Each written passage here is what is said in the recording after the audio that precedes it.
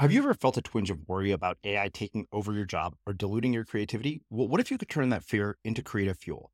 We've just published an amazing new ebook called The 4 Keys to Success in an AI World, and this is more than just a guide. It's a deep exploration into the human skills that AI can't touch, the skills that are essential for standing out and thriving, no matter how much technology evolves.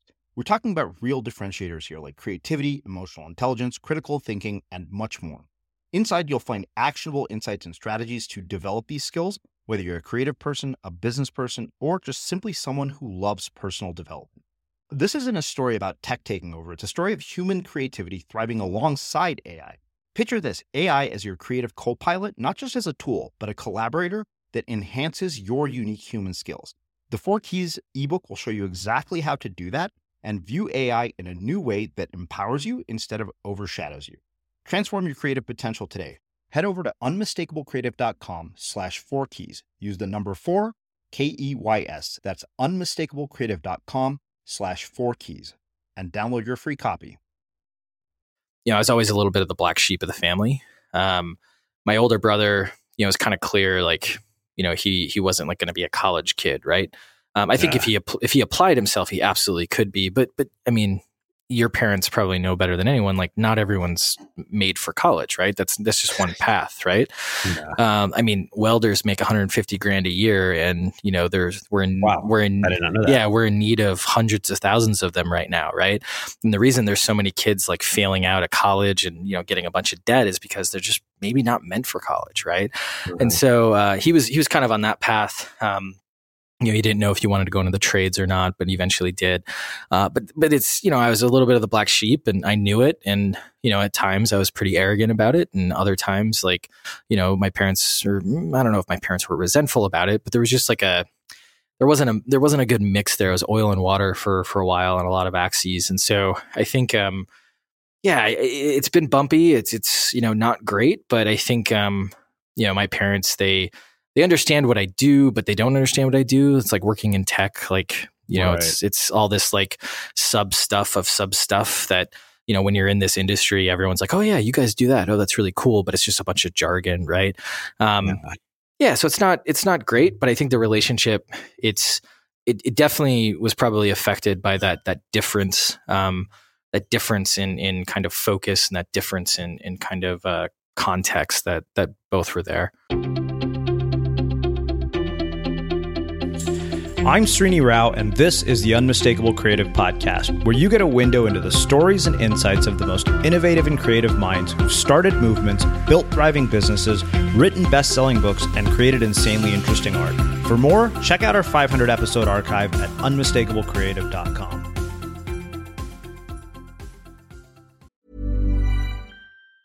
When you're ready to pop the question, the last thing you want to do is second-guess the ring. At BlueNile.com, you can design a one-of-a-kind ring with the ease and convenience of shopping online. Choose your diamond and setting. When you find the one, you'll get it delivered right to your door. Go to BlueNile.com and use promo code LISTEN to get $50 off your purchase of $500 or more. That's code LISTEN at BlueNile.com for $50 off your purchase. BlueNile.com, code LISTEN.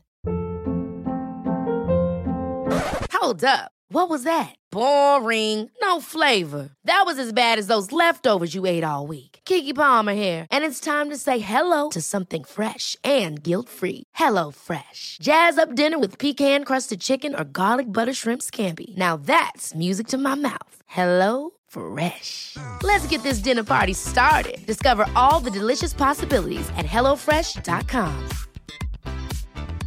There's never been a faster or easier way to start your weight loss journey than with PlushCare. PlushCare accepts most insurance plans and gives you online access to board-certified physicians who can prescribe FDA-approved weight loss medications like Wegovy and Zepbound for those who qualify. Take charge of your health and speak with a board-certified physician about a weight loss plan that's right for you. Get started today at plushcare.com/weight-loss. That's plushcare.com/weight-loss. plushcare.com/weight-loss. A lot can happen in 3 years, like a chatbot may be your new best friend. But what won't change? Needing health insurance. United Healthcare Tri-Term Medical Plans, underwritten by Golden Rule Insurance Company, offer flexible, budget-friendly coverage that lasts nearly 3 years in some states. Learn more at uh1.com. Hey, Dave. Yeah, Randy. Since we founded Bombas, we've always said our socks, underwear, and T-shirts are super soft. Any new ideas? Maybe sublimely soft. Or disgustingly cozy. Wait, what? I got it. Bombas. Absurdly comfortable essentials for yourself and for those facing homelessness. Because one purchased equals one donated. Wow, did we just write an ad? Yes. Bombas. Big comfort for everyone. Go to bombas.com/ACAST and use code ACAST for 20% off your first purchase. As creators, we're always on the move. Whether it's a live podcast event, a pop-up shop, or a workshop, we're constantly interacting with community, and that's where Tap to Pay on iPhone and Stripe comes in. Imagine this. You're at a live event, a listener loves your merch, or a participant wants to sign up for your course on the spot. With Tap to Pay on iPhone and Stripe, you can accept their payments right there and then, right from your iPhone, so there's no extra hardware or no delays. Total game changer. It's not just for creators. Any business owner can do this. It's about making transactions smoother and much more personal, growing your business in your way.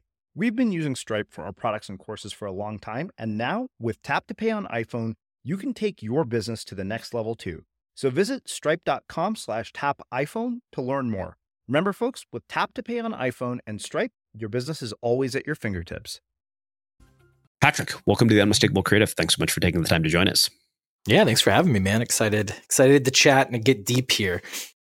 Yeah, so I actually was introduced to you by way of the team at BeMyGuest.fm, who I know has been and basically promoting you on podcasts. And I'm always very skeptical when I get a lot of these pitches. But there was something about yours that really struck me as a moment of like, this is a hell yes, because there's something really special here. I know that you have bootstrapped a company, you've been through hell to get there. But before we get into all of that, I want to start by asking, what did your parents do for a living? And what impact has that had on the choices that you've made with your life and your career? Yeah, it's a great question. I think that's where it all begins, right? So I come from a very like blue collar family in kind of southeast Wisconsin. So grew up in dairy farm country, basically, a town with, more cows than people. My parents weren't farmers, although there were a lot of farmers around us. My dad is he started his career as a tinner, which is basically someone who works with sheet metal, which is, one of the trades. And so he went through a union apprenticeship program.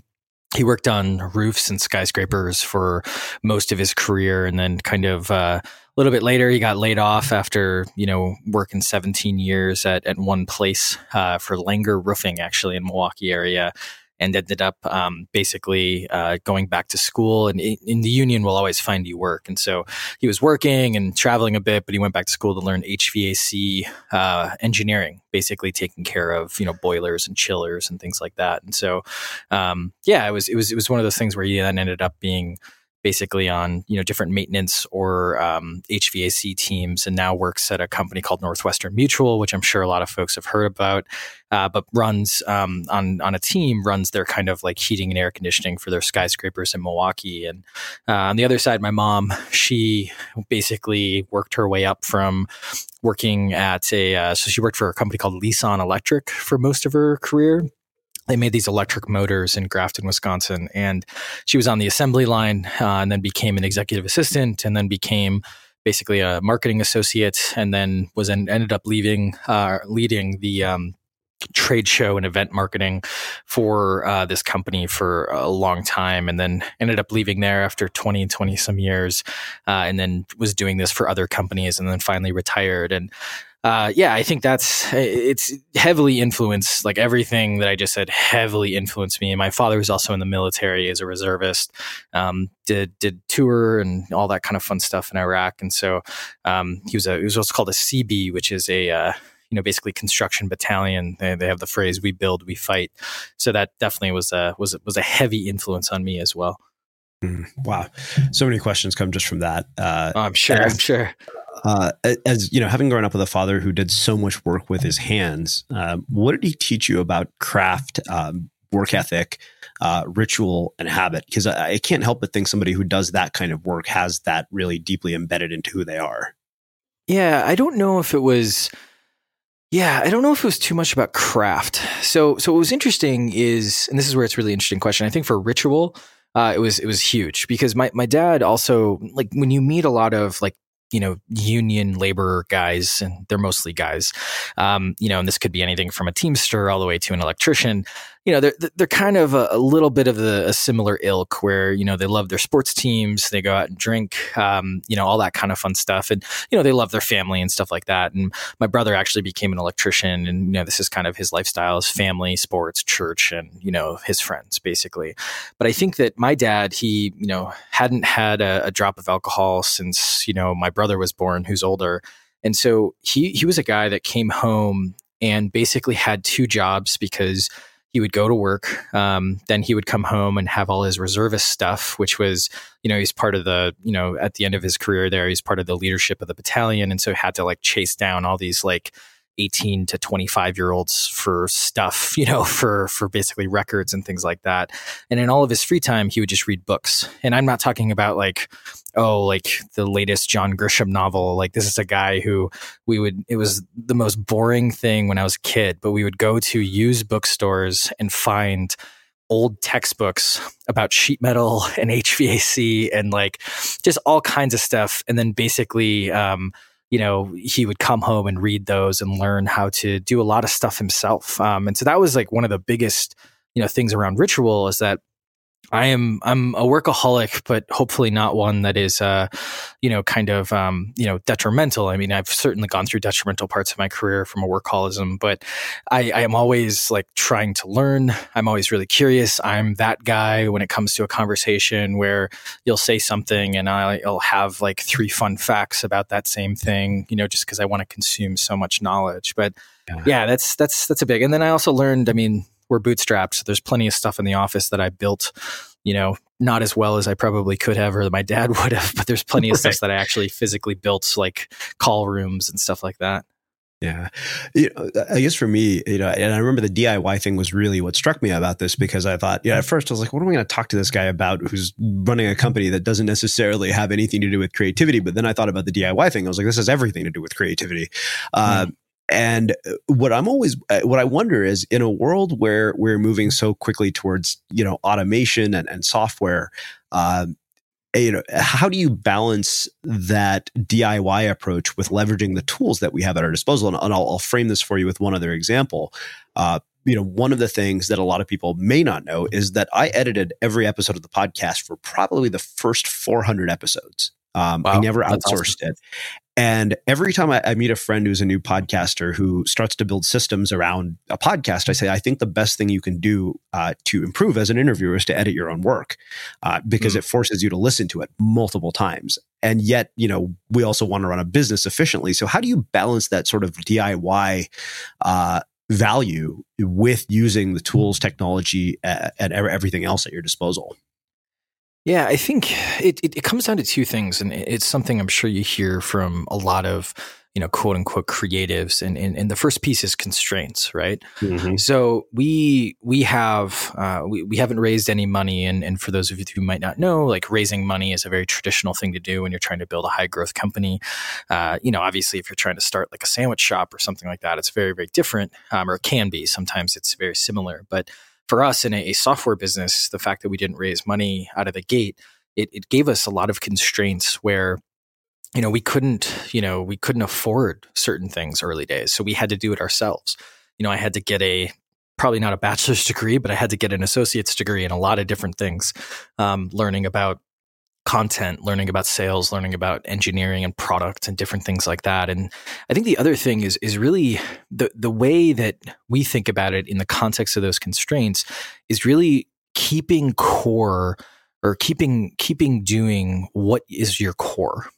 So for us, we do a lot of different, pieces of content. We're shipping 5 custom videos a week with different stories, and they're parts of different series and all types of stuff. And that's a little unique for a software company as well. But we do outsource a lot. We outsource a lot of the post-production, and we outsource even some of the research and things like that. But we keep the storytelling and we keep the actual scripting in-house, right? And that allows us to make sure that we're doing things that are our core and that we can do better, or we think we can do better than anyone else. And if we can't do it better than anyone else, then, we need to get better at it.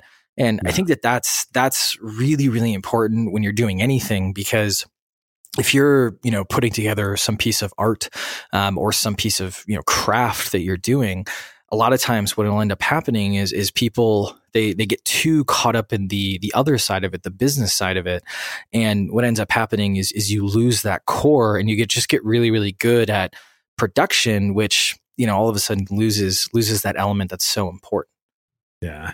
Well, it's funny you say that because, the funny thing is the service that, connected me with you, I would never hire them for that very reason. Because I realized the one thing that I do that's insanely valuable is choosing people. And I've never been willing to outsource that. And I know people who do.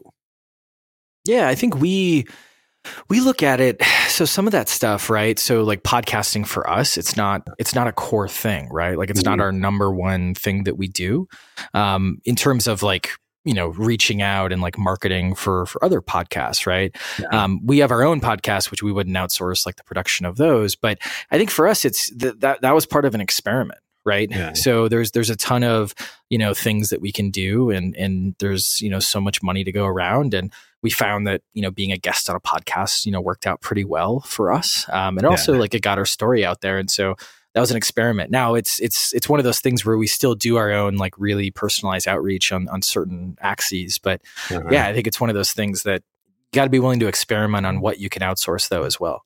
Yeah. I mean, I've had people who offer to come and, say, hey, we'll find guests for you. And I was like, yeah, no, I'm not going to do that because that's the most important choice I make. Yeah, absolutely. I think it's one of those things you got to think about, like what is that core? And for you, for this show, especially to maintain like the quality, I mean, you have to be picky and, it's hard to be picky if someone else takes care of it. Exactly.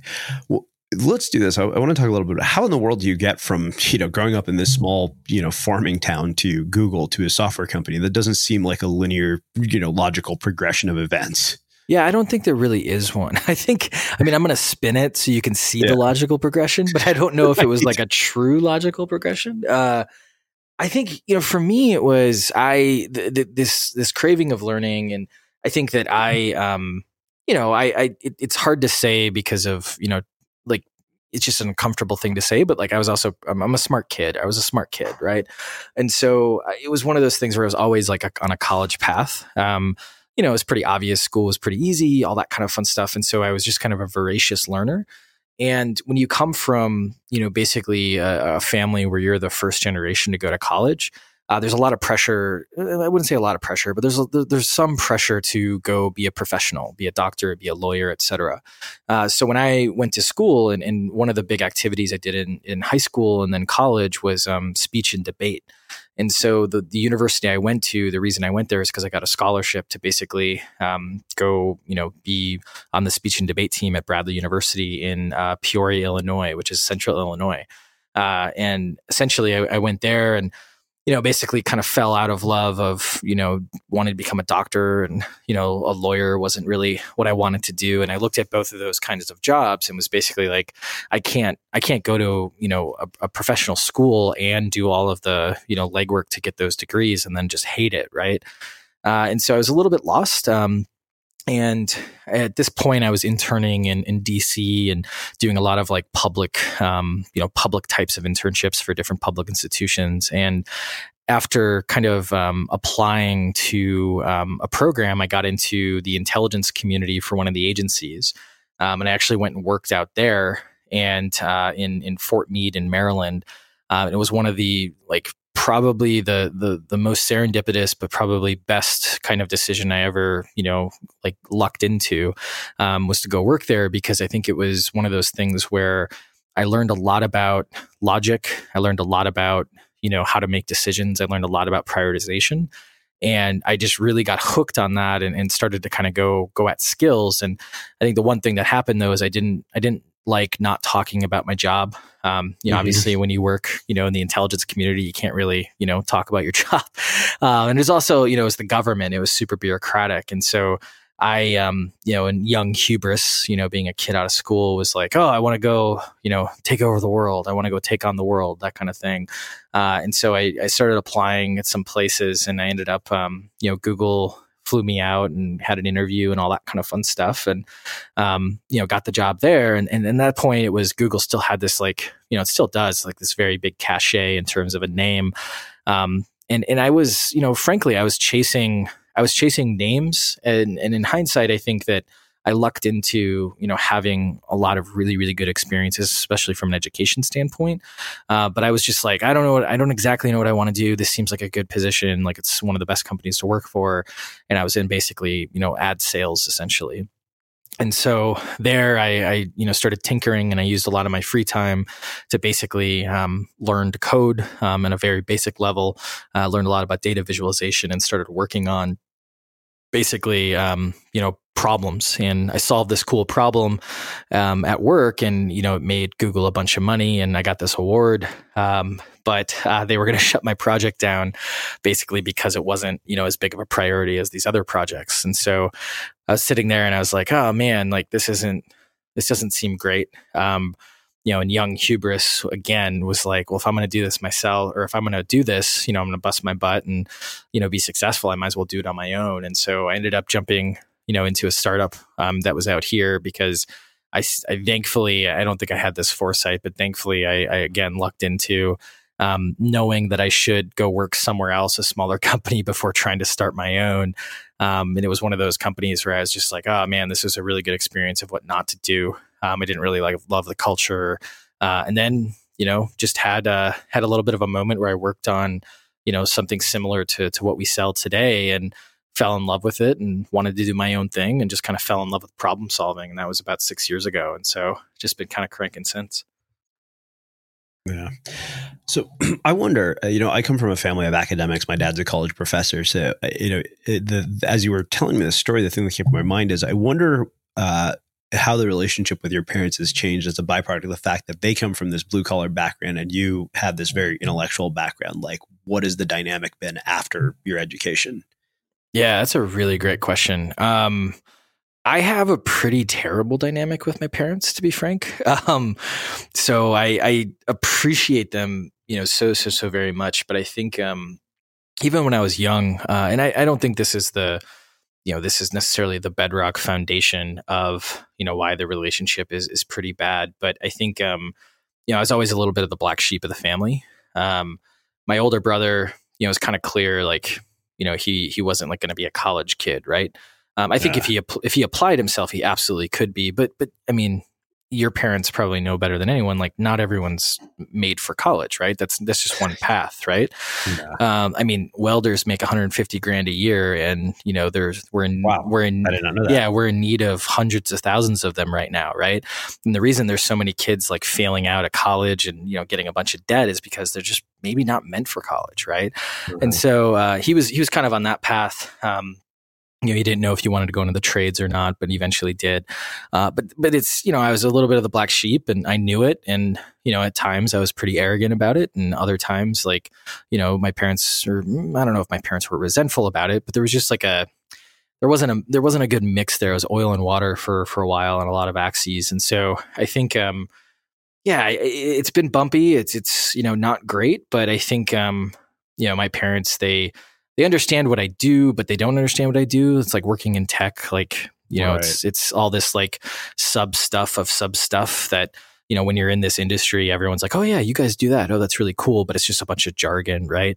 Yeah. So it's not great, but I think the relationship, it definitely was probably affected by that difference, in kind of focus, and that difference in kind of context that both were there.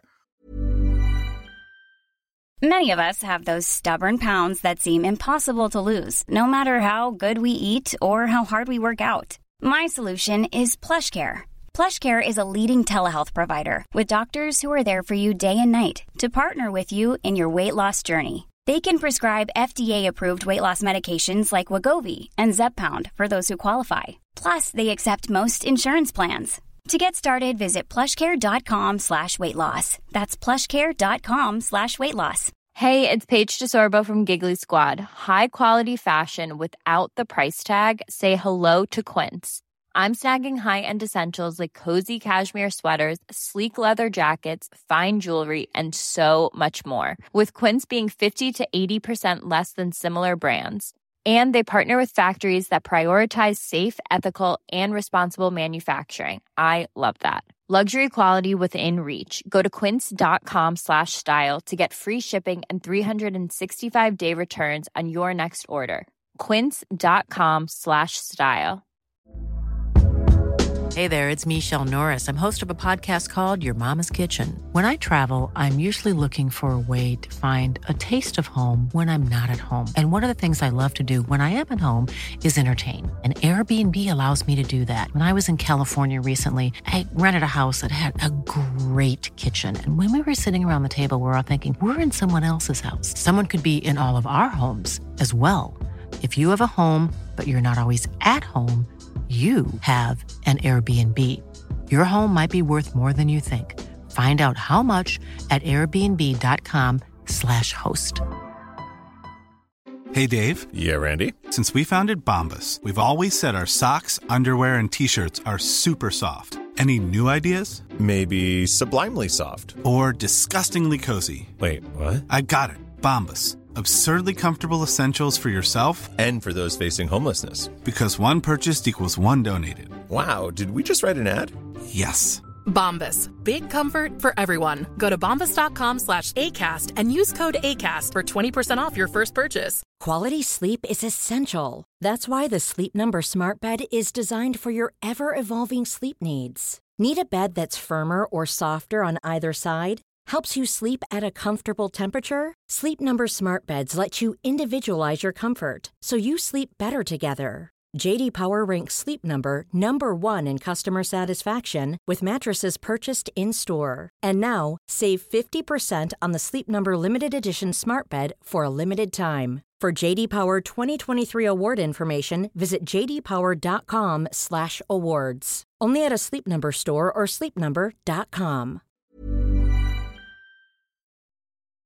As creators, we're always on the move. Whether it's a live podcast event, a pop-up shop, or a workshop, we're constantly interacting with community, and that's where Tap to Pay on iPhone and Stripe comes in. Imagine this. You're at a live event, a listener loves your merch, or a participant wants to sign up for your course on the spot.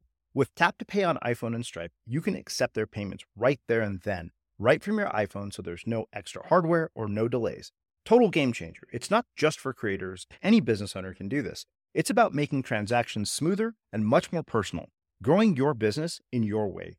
We've been using Stripe for our products and courses for a long time, and now with Tap to Pay on iPhone, you can take your business to the next level too. So visit stripe.com/tapiphone to learn more. Remember, folks, with Tap to Pay on iPhone and Stripe, your business is always at your fingertips. It's so weird because like if in my family you had said, I'm going to, go to college, I'm going to go work at the CIA and I'm going to go work at Google, you'd be anything but the black sheep. Yeah, exactly. And that's one of those interesting things I think about culture. Whereas in my family, I am the black sheep. My sister is a doctor, good college kid, all that jazz. So yeah, I wonder. So one of the things that you also brought up was this idea that you were chasing a name, and I was having a conversation just yesterday with a college professor at Wharton, and we were talking about this very subject about the fact that what we tend to do is we tend to chase prestige because prestige is so valued by the world around us. I mean, our social programming constantly reinforces that idea.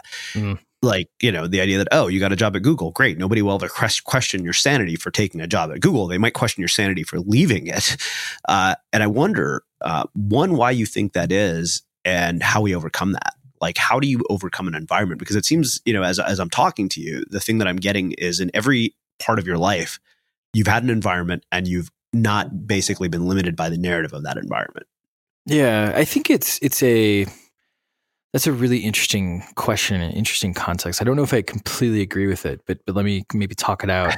I think that I think we chase prestige because there's probably some layer of the American dream in that, right? Like the manifest destiny, always be better, don't rest on your laurels, etc. There's an element of, just ego, right? I think for me, it was kind of like my dad, to this day, I'm 31 years old. He still wants me to be a doctor. Not like it's not as serious as it once was, but it's like, it's almost like, I don't know if it's prestige for him, but it's like one of those things where it's like, oh, you would have been a really good doctor. You would have been a really good doctor. Because if you think about, families, a lot of it's like, entry level, trades, professional, then, maybe artists and things like that. Right. Yeah, it's just kind of how like families progress through generations typically. I think for me, like I even, I chased prestige for a long time. Like I remember in college, I really wanted to be a Marshall or a Rhodes Scholar. Like that was the goal. And for those of you who don't know, those are really prestigious, scholarships, like former presidents have been those things and stuff like that. And so I didn't know why, but it was like a North Star, if that makes sense.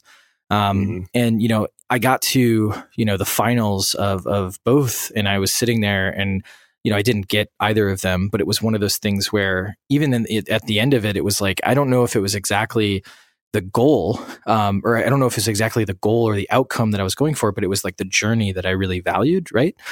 And, that happened. I won a national championship when I was in college, and the same thing, I got the trophy and it felt so hollow, right? Because I was chasing this prestige. And I almost, I like, if I kind of psychoanalyze myself, it's almost like this, like I trick myself into going after the prestige, almost to get that journey. So for me, it was more of like, there's always something better. There's always something better to go after. And as soon as I get close to the other thing, I kind of like go after the bigger thing. And I don't know. I think I got over some of this, I think, when I was like in my mid-20s, when everyone kind of goes through that finally growing up phase, at least amongst us young folks. I think that for me, it was one of those things where, I kind of, because I was thrust into doing so much actual legwork, there wasn't time to like go after prestige. And there's still like elements of ego, obviously, and elements of like chasing prestige and, being fascinated by some of these things. But there's this mix of like that blue collar background that keeps me a little bit more down to earth. And then I'm in this world that's like very, I don't know if it's affluent. There's a lot of like what I like to call $30,000 millionaires who are just like, spending all their money, and, they're all about TechCrunch and everything. And they just, they're in the know, but there's no like wealth there or prestige, if that makes sense. So I don't know. Yeah. Those are some rambly thoughts. I don't know if any of that was coherent. Yeah, no, it absolutely does. Something to think about. Yeah. Yeah, it absolutely does. I mean, I think particularly if you're, building a tech startup, you've gotten, grown up in Silicon Valley. I think that for me, I escaped that environment about 10 years ago. Like I spent all this time in San Francisco, and I remember it was kind of like, these are the markers. My previous roommate was like employee number 5 or 6 at Yelp. And I think that I've been so far removed from that world for such a long time that you're no longer getting this idea drilled into your head of, this is what success looks like. This is the definition, which I think makes an interesting transition.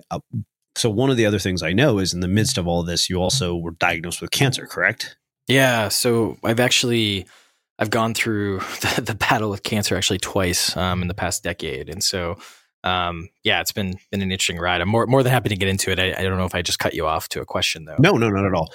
Well, I wonder how something like that starts to shift your value system, and also makes you think about your mortality, and makes you like, how does it change the way you measure your life? That's a really great, deep question. I think I don't know if I have an equally deep answer, but I'll try. I think what's funny is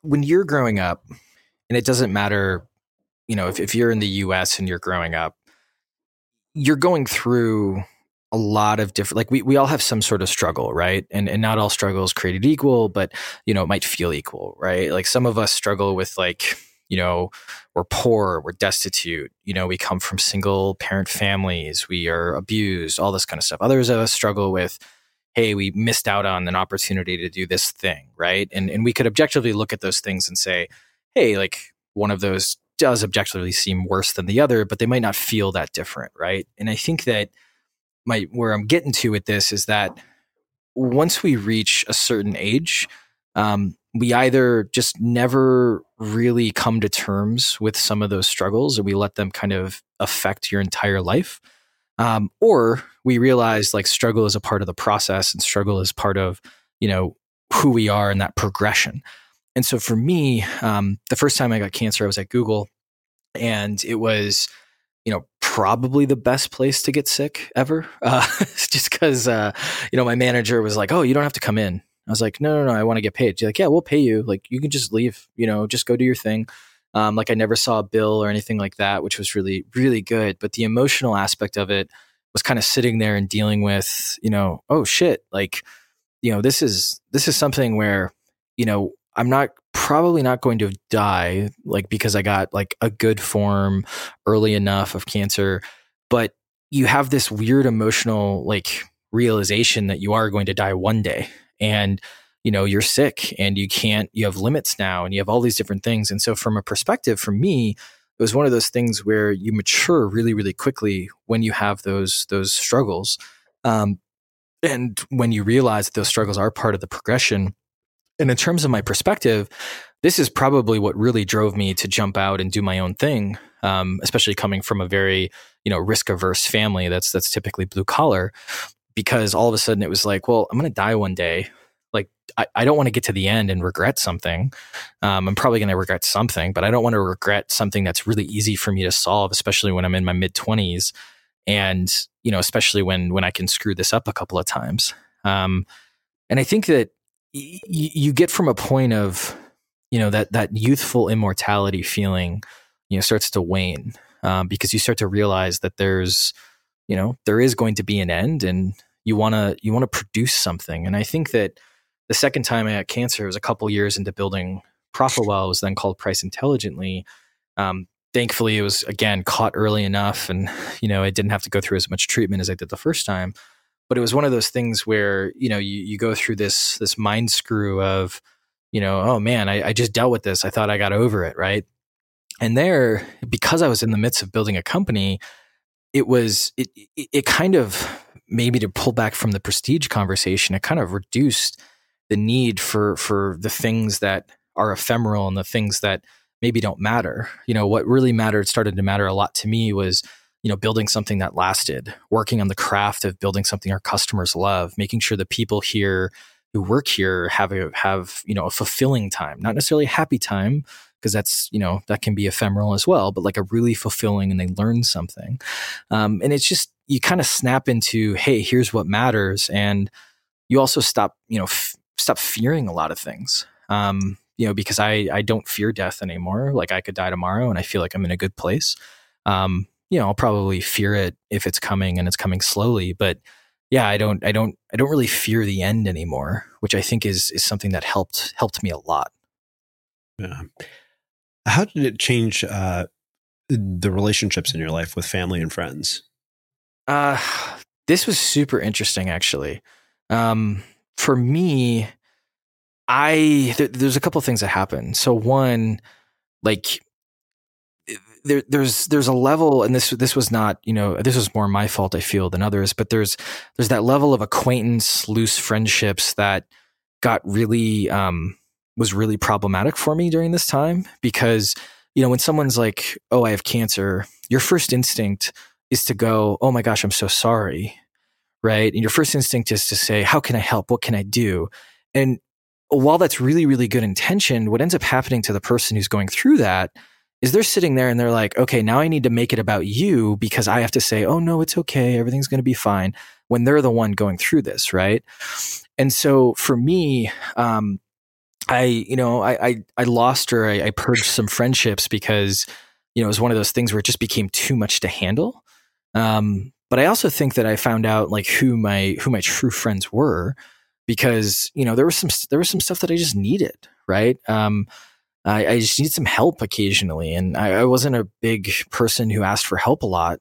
But that was when I was like, "Hey, I need some help." And, some people were like, "Oh, I can't help." And it's kind of a weird thing, right? Because it kind of contradicts what I was just saying with like, you want to go all in and help, but you have to have this weird balance when someone's going through that. I know that my relationship, I was with, someone at the time, I think it definitely affected, how I thought about that person. Because I think when you're in your early 20s, and even late teens, you're like, "Oh, we're going to fall in love. We're going to be together forever," and all that kind of fun stuff. And then as you get older, you're like, "Wait, I can choose my friends. I can choose what I want." And now I'm starting to figure out actually what I want. And so I think that accelerated, the end of that relationship, which was a good thing. Net obviously didn't feel great at the time. But I also think, it's kind of weird, and this sounds a little selfish, but my relationship with myself got better. Growing up, and there's a lot of reasons for this, I'm an incredibly insecure person, and I still am on a lot of levels. I am, I was always a fat kid, then I lost a bunch of weight, then I gained a bunch of weight back building the company.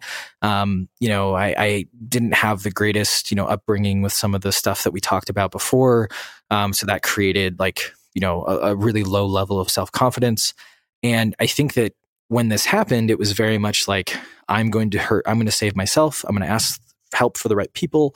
I'm going to do a lot of different things. And I kind of built my own self-confidence during that period, which I think was super helpful. So yeah, I think it was great because it just hit me all at the right time where I could very much figure out, what's important to me. I could very much figure out, what I wanted out of life, which is kind of a natural thing that hopefully typically happens to people in their mid to late 20s. Yeah.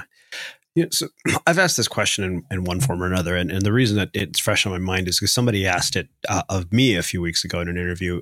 Why do you think it is that we need a crisis to bring about change? And can you bring about the change that you want in your life without having the crisis? It seems that the crisis is almost always the catalyst. Yeah, that's an amazing question. I don't know. I think it's just as humans, like it depends on how you look at humanity, right? Are humans, like it could even go back to, are humans, are they born good or are they born bad, right? Like, because there's an element of this where it's just, in humanity, we're, we especially like, let's just be really clear, like Western, middle class humanity or up, we're typically born, kind of lazy. Not in the sense of like, we don't do things, we don't work hard, but just in the sense of like, we get into these patterns, right? We get into these patterns and you need a jolt out of those patterns. And I think a lot of times there's some sort of a crisis that really goes after it. And for me personally, I think like changing my own perspective and during this time, I was very negatively motivated up until this point. Tell me I can't and then I will. Tell me I suck and then I'll get better. Like I was very negatively motivated. And I think this was like a jolt of like, hey, I can take better care of myself and I can, change to being more positively motivated. But I think it just really comes down to we need that jolt. And a lot of times we just don't see that when we're in the thick of things. Mm-hmm. So I want to go back to something that you said earlier about working in intelligence.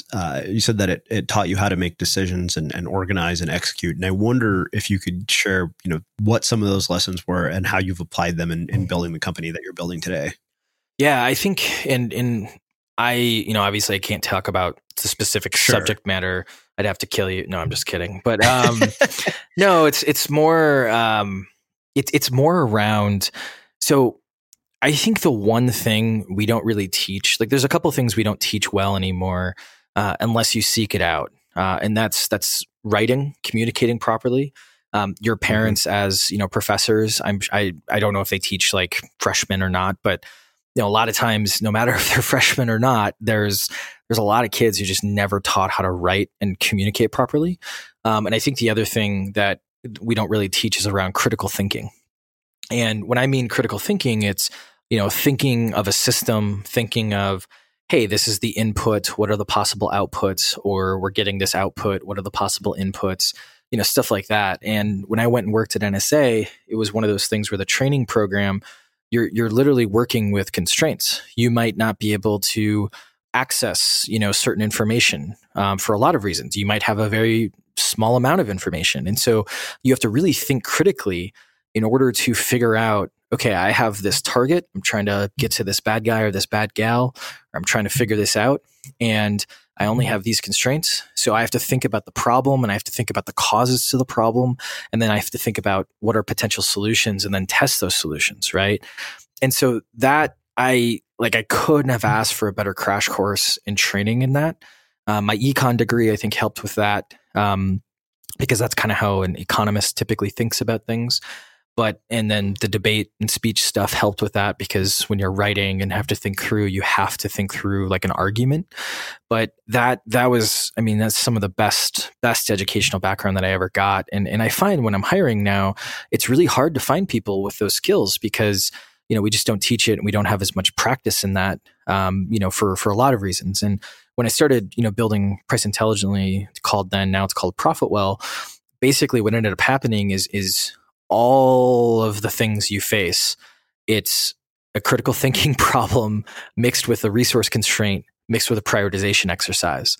So when it was just me in a room working, 18 hours a day for the first 9 months, it was me sitting there trying to figure out, okay, it's just me. We have no money because we didn't raise any money. And so what do I do? What's the thing that's going to get the most leverage or output for the current goal that we have inside the business? And those constraints mixed with critical thinking, it sometimes makes you, this sounds, not like a bad thing, but it sometimes makes you too thoughtful because you're thinking the problem too much and not acting. But it's one of those things that like I couldn't have asked for better training, and especially as being a CEO, because when you're a CEO, especially at a company that's, growing, you're always putting out fires, or like identifying the fire, deciding if it's a fire that you're going to let burn or that one that you have to put out, and then either assigning someone or like taking it on yourself. And so, yeah, it was crazy helpful as we were building the company. Yeah, well, that was awesome. Like I in my mind, I was like literally like, okay, I just learned about 1,000 things in 2 minutes there. That's awesome. Great. That's cool. So let's talk about the fact that you have taken a very, in some ways, contrarian approach. I mean, and there are probably a handful of people like the folks at Basecamp who've also shared your worldview about this in terms of not raising money, not sort of doing what the so-called unicorns do. And, I wonder how that changes the way that you view your company. Personally, like I remember hearing Mark Cuban say this, I think in an episode of Shark Tank or an interview with Chase Jarvis, and I thought this was one of the funniest things I'd ever heard. He said, you should avoid taking other people's money at all costs, and yet he's an investor. Yeah. And I that always stayed with me. And so I wonder about this sort of contrarian view. And one, why is it not more common? What's funny? I think that the end of the should you raise funding, should you not raise funding debate is always, well, funding's not a bad thing, it's a tool, right? Yeah. That's what it is, right? And you have Basecamp and Jason and DHH on one side, and they're, they would admit to that as well, but some of the things they write are, F funding, funding. They're just taking your money. They're going to screw you over, et cetera. And at the other end of the debate, you have people who are, it's kind of like going to a barber and asking if you need a haircut. Well, of course, an investor is going to be like, hey, you need investment, right? And I think that it's one of those things where it's a tool. And so there are some businesses, and there's a lot of businesses that raise money that you and I could look at even without looking at some of the details and just be like, yeah, that business probably doesn't need money, right? If you and I were going to start a software company tomorrow, we don't need to raise a lot of money. We don't raise any money for most software companies out there because there's just so much tools. It's incredibly cheap to spin up a website, all these different things. Like you don't need to raise $1 million to do that. Now, if we were working on a nuclear fusion reactor, we probably would need some money, right? Because, there's a lot of time that's going to go to before going to market. And so I think the debate, I don't know, I find the debate like, people goad me into being the, FVC guy. And I'm always like, I don't know, like, yeah, we don't need money and maybe we won't ever. We'll probably need to raise money at some point for some of our bigger ambitions. But I just think it's one of those things. And this is kind of the previous stuff coming out, right? Like everything is not a binary decision. Like when you think through a problem and raising VC or not raising VC is a problem, like it's never going to be a binary. It's going to be like, all right, what are you going to do with the money? Well, this is what we would do. Is it okay? Is that worth the trade-off of losing 20% and gaining a partner, or is it not? Right? It's just an optimization problem, and I think too many people treat it as this very emotional problem. And in reality, it's just it's just something to kind of think through. I do think it's easier to be contrarian on that today than it was 10 years ago.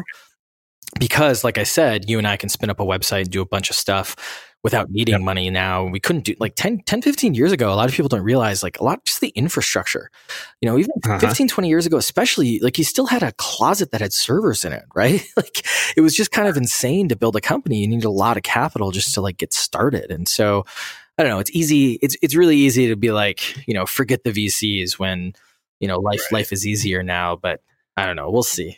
Maybe I'll come out on one side of the debate one day. Yeah, it's funny you say that because I had Lisa Gansky on the podcast, which was long before we went called Unmistakable Creative, and she was the co-founder or founder of Ophoto. And I remember her telling me, because I think I'm about 10 years older than you, so I went to Berkeley when what you're talking about was the reality, where you needed thousands of dollars and hundreds of hours to build a website. And she told me they raised something like $60 million just to build that company, and now you could do that in a weekend. Yeah, it's crazy. From your garage. Well, it's kind of wild too. You had Natalie on recently from WildBit, and I know Natalie and Chris pretty well from WildBit, and it's also the path choice, right? So if you want to build $100 million plus company, and you want to do it within a short amount of time being less than 10 years, the likelihood you're going to need to raise VC funding to do that is probably pretty high. Now, if you want to build a company that's doing 20 million. Plus or minus whatever within 5 to 10 years, and you're not really trying to go after being a big company, you don't want to go public, you just want to collect some profit, do profit sharing with the rest of your team, like then there's by no means do you need any funding to do a standard software company, right? That's why I admire folks like Natalie, because that's kind of the model that they do, and the Wistia folks, and there's a whole other groups of people out there. But it's just, again, it's a tool. And so if you want to reduce the time and you're trying to go big, then you need the tool. Yeah. I think the other thing that is really important here is understanding what your values are. 100%. I had a mentor for a while who, was really, adamant when we first started, Unmistakable Creative, and we made the shift from a previous brand. It was like, we're going to build a media company. He's like, do you want to build a personal brand or a media company? And, we tried basically to become sort of another Vox Media or Huffington Post. And it was just a grade A shit show, because I realized that when I got to the end of the year, it was like, wait a minute, the whole reason I started this was so that I would never have to do that again. Yeah. No, 100%. I think that like values, when I started the company, if you would have told me values and culture are important, like, or that they're one of the most important things, I would have been like, screw you. Like, that's not true. It's going to be the product. It's going to be the marketing. It's going to be something else that's so important. And at the end of the day, like choosing who you want to be, know thyself, and then, imbuing that throughout the entire company and attracting other people that are similar to you. That's all values. That's all culture. That's all it is. And I sound like someone I would make fun of 6 years ago, but it's like totally true, if that makes sense. Yeah, absolutely.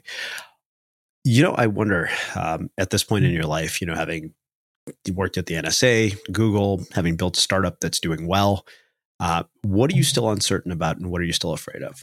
Oof, everything. That's a really good question. I think that I am like, there's some very like pragmatic answers to that question. Like there's things where, we're building. Right now, we have like 4 different products. We can weave them together if you gave us a paragraph to explain it, but we don't have this nice little missive of like 2 words, like conversational marketing. Like we don't have something like that for our business right now. So that's something I'm uncertain of. But I think that, I think personally, I'm a little uncertain about whether I'm making the right decisions. And what I mean by that is I'm sitting here and, I'm in my early 30s now, and I'm like, okay, well, I really like to work. I love to work. I love to learn new things. And I'm getting a little bit of that.